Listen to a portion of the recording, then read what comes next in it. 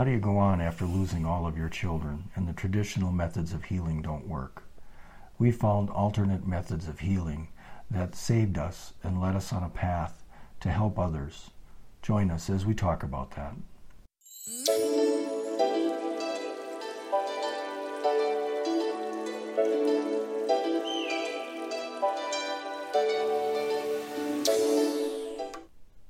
So in 1999, we lost both of our children in a car accident with a drunk driver. We tried to take the traditional routes of dealing with grief and loss. We were told, you need to see counselors. So we started that process. The accident happened in the Madison, Wisconsin area, so it's a very large town. And unfortunately, we were on the media. We were on newspapers. We were on TV. We were on the radio. So there was a lot of attention about it from a media standpoint. So as we went to a counselor and started to, talk to them on our first meeting about why we were there, they immediately knew who we were. And so we ended up having to retell our story and why we were there every time we saw a counselor. It was like ripping a bandage off every single time, something that was so painful. But they wanted to know what had happened to us because, again, we were in the news. But yet I walked away more exhausted and more drained from it. I didn't feel that I was helped at all. And then the irony was we even probably spent $200 on that visit and we didn't get anything from it. So every time we thought about going back or seeing another counselor, I was just like, I just can't do this. This is so painful. I can't just scream in a pillow and get rid of the pain and the angst and the anguish from losing my two children. And one of the counselors says, well, I can relate to your loss because I had a divorce. And another one wanted to teach Beth how to scream into a pillow and punch a pillow. And punch a pillow. And it just, I think we went through 5 or 6 of them, and we had one visit and we never went back to any of them. And so finally a friend of ours suggested that she'd mentioned that she was just starting some shamanic training. And there was a seminar coming up for the weekend in Utah for some personal healing. And she suggested that we try that. And we thought, why not? We haven't, nothing else has worked. So we went out to Utah for a weekend seminar, and the basic concept of this seminar was it was going to be using shamanic techniques to go through personal healing. And you were supposed to work with other people in the class. And so the accident happened in July, and this was now November of the same year. And so I went and talked to the instructor and told him what had happened to us. And he said, well, how long ago was that? And I said, well, it was just this last July. And he said, okay. He said, you're not going to work with each other. He said, I will work with Beth and my assistant will work with you. And then he asked if he could use Beth for a demonstration for one of the healing techniques. I was like, please heal me. I need help. And so from my standpoint, it was interesting watching it because Beth was laying there and he was doing the healing technique, and you could see Beth just shake and you could see her jerk. Well, we were hit at 80 miles an hour by this drunk driver. And I feel like that impact, and we are all our energy, so that even that energy from that our cars being smashed into each other, I believe that 80 mile an hour impact was still stuff I was releasing, let alone the devastation of losing 2 children. Right. And that was all our children. We had 2 children, we lost them all in that accident. And so after that healing was done, he mentioned to us that he wanted to talk to us after the seminar was done. And we said, sure, why not? And so we met with him afterwards, and he said, I want to let you know that your children came to me during the seminar, or during the healing. And he said, they are not little children. They didn't present themselves to me that way. They presented themselves to me as very tall, very powerful spirits, 7, 8 foot tall. They have been around for a long time. They're very old and very powerful. And he looked at me and he said, you were knocked out during the accident, weren't you? And I said, yes, but we hadn't told him any of the details of the accident, so there's no way he could know that. He said, well, the reason why you are knocked unconscious is that you've been a shaman in many lifetimes before, and you knew that path after death. You knew how to help people cross over. So you had to be unconscious to help your children make that journey across to the other side. Your children told me, you need to be a shaman again. You need to start healing. And we figured out later on, not at this point, but it took a little while yet, we figured out later on that the reason why Beth had to be conscious and I had to be unconscious was she needed to be available and awake to see that anything and everything that was presented to her or that she wanted at that accident site was made available to her. Right. I wanted to make sure my kids weren't crying out for me Right. and needing me, and then I wouldn't be there. Right. And we'll have another video that talks about all that. But so we each did what we were supposed to do at that site. And so he invited us to take a trip with him, an expedition with him that he was having down to Peru and the Chile area for the turn of the century, because this was 1999 that the accident happened. And for those of you that remember, that was a big deal. Y2K was coming. It was the turn of the century. The computers were going to crash and the world was going to end. And for us, the world had already ended. Mm-hmm. And so we thought, what better place to be than in a third world country if all the computers are going to stop when most of these people don't deal with computers anyways. So we went with him, and it was a group of, 15 or 20 people. And the thing that we immediately became engaged with was the fact that they were speaking a language we wanted to learn. It was a language of spirituality and words we had never heard of. In 1999, did I ever hear that I had thought my kids were dead. People were telling us our kids were gone, right. Buried in the ground. So the minute we started hearing that our kids were energy and our kids were spirits and there's a spirit world, I'm like, I'm going there. I want to learn more about this. And so for us, that's what we really loved about, is being with those people, beginning to learn and understand spirituality. We spent time in sacred sites down in Peru. We were in Machu Picchu. We went to the Nazca Lines. We went to several other places in Peru and did ceremonies with native shamans down there. And a couple of the experiences that we had were pretty important. The first one that we want to talk about is we did a ceremony on the Nazca Lines. It's the desert in the middle of the night. And the Nazca Lines, you can look those up, but they are carvings and drawings that have been made into the desert floor that nobody knows who made them or why, and they're just huge carvings. Some of them are over 600 or 700 feet big, and you can't see them from the ground. You have to see them from the air. One of the carvings was a spiral, and it's a spiral that turned inwards, came in, and once it got to the center, it made a turn and then came back out again. And the concept behind that ceremony was, as you were walking in, you were leaving behind your past. You were leaving behind those traumas, those energies that were affecting you. And when you got to the center and made the turn and began to walk out, you were stepping into your destiny. This ceremony took place in the middle of the night in the desert, and when I walked into the spiral, I had blonde hair, and when I walked out, my hair had turned white. Yeah, many of us were commenting. We're like, the moon was out, and so we could see the moon shining on Rick's head. And so, yes, we have pictures of him being in Peru with a shaman taking his mesa and clearing the energies off of Rick, and he definitely has blonde hair, and by the end of the trip, it was white. So that was kind of one of the unbelievable experiences we had. Another one that we had was relating to some homework that Beth had from the healing in Utah. Yes. Alberto said to me, my homework was to find beauty. And after losing my 2 children, I was like, I am never finding beauty again. Mm-hmm. How? My world was torn upside down. I didn't even want to live. And so that was my homework. Mm-hmm.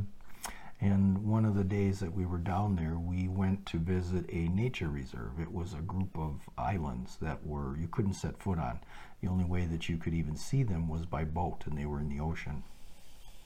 And so it was a bright blue, sunny day, and we're in the ocean, and the waves are bringing us up and down, and we're looking at these islands that are full of walruses and seals and penguins and sea lions and birds.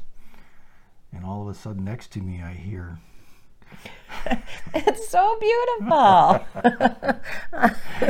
And I looked at her, and Yeah. she's like, Dang it. He was right. You know. and so But I got check off my homework. Yep, she got her homework finished. But it was just the impact. You just were there and just became part of the beauty and the energy that was there. So that was really touching for us. The last experience that we want to relate about our trip was really New Year's Eve. We were in a place where it was a hotel we were staying in for that night, and there was a banquet or a ceremony celebration for it being the turn of the century. And the world did not end. No, and that world didn't end the next day.